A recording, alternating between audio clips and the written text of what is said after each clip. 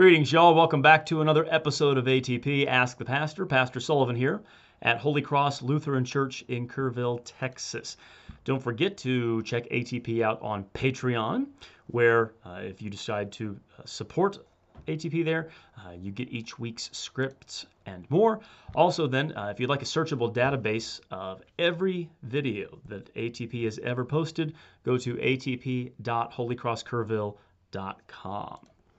Let's get to today's question.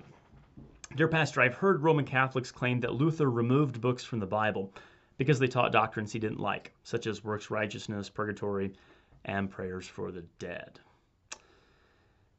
Well, the claim that, that's not really a question, first of all, but yeah, the claim that Luther removed books from the Bible is disingenuous at best and maliciously ignorant at worst. When Luther translated the Bible into German from Hebrew and Greek, he actually retained the apocryphal books within the Bible. What Luther did was he sequestered them in between Malachi and Matthew, so he put them in between the Testaments. Now, at first glance, this seems to be an innovation, but what we really see is that Luther was simply following in the steps of St. Jerome. Jerome's biggest and greatest accomplishment was the production of the Latin Vulgate translation of the Scriptures. And Jerome wrote prefaces to the books of the Bible, and in his helmeted or defensive preface to the Book of Kings, Jerome writes this. This preface to the Scriptures may serve as a helmeted introduction to all the books which we turn from Hebrew into Latin, so that we may be assured that what is not found in our list must be placed amongst the apocryphal writings.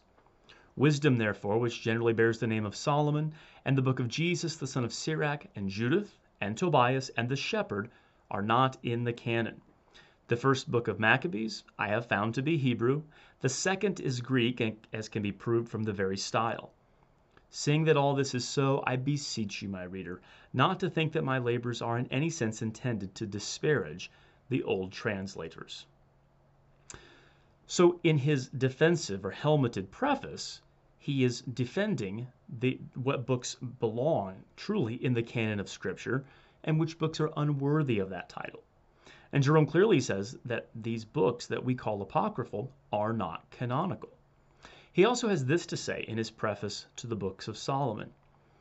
Also included is the book of the model of virtue, Jesus, son of Sirach, and another falsely ascribed work which is titled Wisdom of Solomon.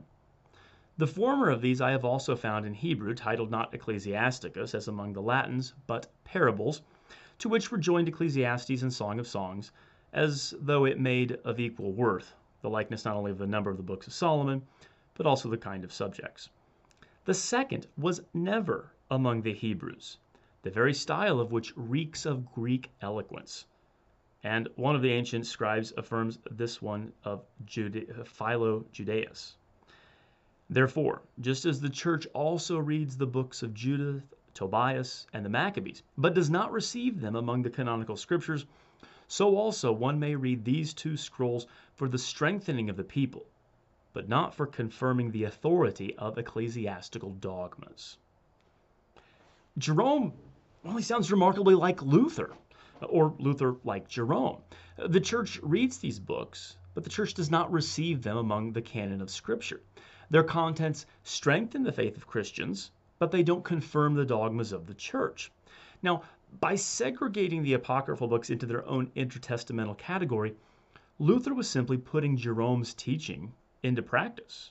The sequestration of these books confessed, on the one hand, their lack of canonicity and authority, while retaining them in the Bible, on the other hand, confessed that they were and are fit for Christian edification. They're good to read for exhortations to faith in God's promises, especially in times of persecution, cross, and affliction. They're also encouraging for the readers to read for the sake of good works through instruction and the example of the godly works of the people in those books. Now, Luther also then wrote prefaces for every book of the Bible in his translation, even the apocryphal books. And in those prefaces, he calls the Wisdom of Solomon a proper exposition and illustration of the first commandment, that the Christian may learn to fear and trust God. He writes that the book of Tobit shows how things may go badly with a pious peasant or townsman, and there may be much suffering in married life. Yet God always graciously helps and finally crowns the outcome with joy, in order that married folks should learn to have patience and, in a genuine fear of God and firm faith, put up gladly with all sorts of hardships because they have hope. The book of Jesus Sirach, called in Latin Ecclesiasticus, is a book on home discipline and the virtues of a pious householder. The book of First Maccabees, he writes, shows Christians how God delivered the Jews from their Antichrist, Antiochus IV, and reformed the intertestamental church from his idolatry and false worship that he, as their Antichrist, had introduced. That's important for Luther because he sees the victory of the Maccabees as assurance that Christ would preserve his church from Antichrist in his day as well, by cleansing and reforming the church from its idolatry and false worship that had been incorporated into the Roman Mass.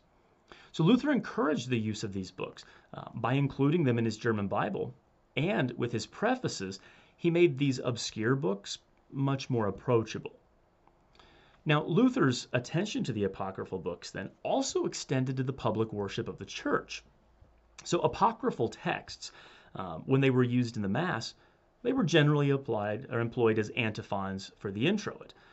However, there is one occasion of which I'm aware, the festival of St. John Apostle, in which the appointed epistle lesson is from an apocryphal text and which Luther preached on. It's from Ecclesiasticus 15, 1-6.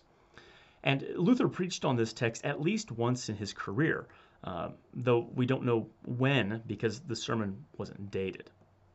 But in that sermon on Ecclesiasticus chapter 15, he preaches then, according to the text, that the hearers are to fear God and to love righteousness by praising the benefits of the fear of God and showing the disaster of neglecting the fear of God. So expositing the apocryphal text, Luther preaches a thoroughly evangelical sermon. He begins by defining the fear of God and righteousness as faith. That this faith justifies the sinner so that all who believe have the benefits which Jesus ben Sirach then outlines in the text. So Sirach begins, he that feareth the Lord will do good, in verse 1. And Luther says, his works are good not because of their character, but because of the fear that inspires them. Here you see his great comfort. Immediately you abound in good works, and your whole life is good if you fear God. Luther reads the first verse as a statement of fact about the believer rather than an exhortation to do good. Righteousness cares for the one who believes and, quote, as a mother shall meet him and receive him as a wife married of a virgin, Ecclesiasticus 15:2. So as bread nourishes man, so the righteousness of faith nourishes man, making him daily increase in the Spirit, Luther says, and grow in the knowledge of the divine and human. The righteous, in verse 4, shall not be moved, and shall rely upon her, and shall not be confounded. Luther expounds briefly on the topic of hardships, then saying, he recognizes here that he who fears God and would be godly must encounter labors, conflict, and many misfortunes. Crosses are bound to come. And Luther concludes his sermon by noting how well the text harmonizes with the appointed gospel lesson for the day, which is John 21, 19 through 24, since it's the epistle lesson for St. John Apostle. And he writes, here righteousness receives the individual as a virtuous mother receives her child, or the bride her bridegroom. Thus, too, Christ took John to his breast as the beloved disciple. In both selections, the nature of faith is commended and illustrated. This sermon of Luther, then, on an apocryphal text is a singular example, and the only example in English that I'm aware of, but it demonstrates Luther's attention to the Apocrypha that it carried into the pulpit as well when the appointed lessons presented an opportunity. This sermon also demonstrates then that apocryphal texts can be read evangelically to encourage faith and the fruits of faith in the life of the Christian. There's nothing in the apocryphal books that specifically teach distinctive Roman Catholic doctrines. And Lutherans, Luther himself, but also Melanchthon and Gerhard and others, go to great lengths to show that those passages that appear to teach works righteousness or prayers for the dead, that they can be read within their context in an evangelical way, according to the analogy of faith that's found in Scripture.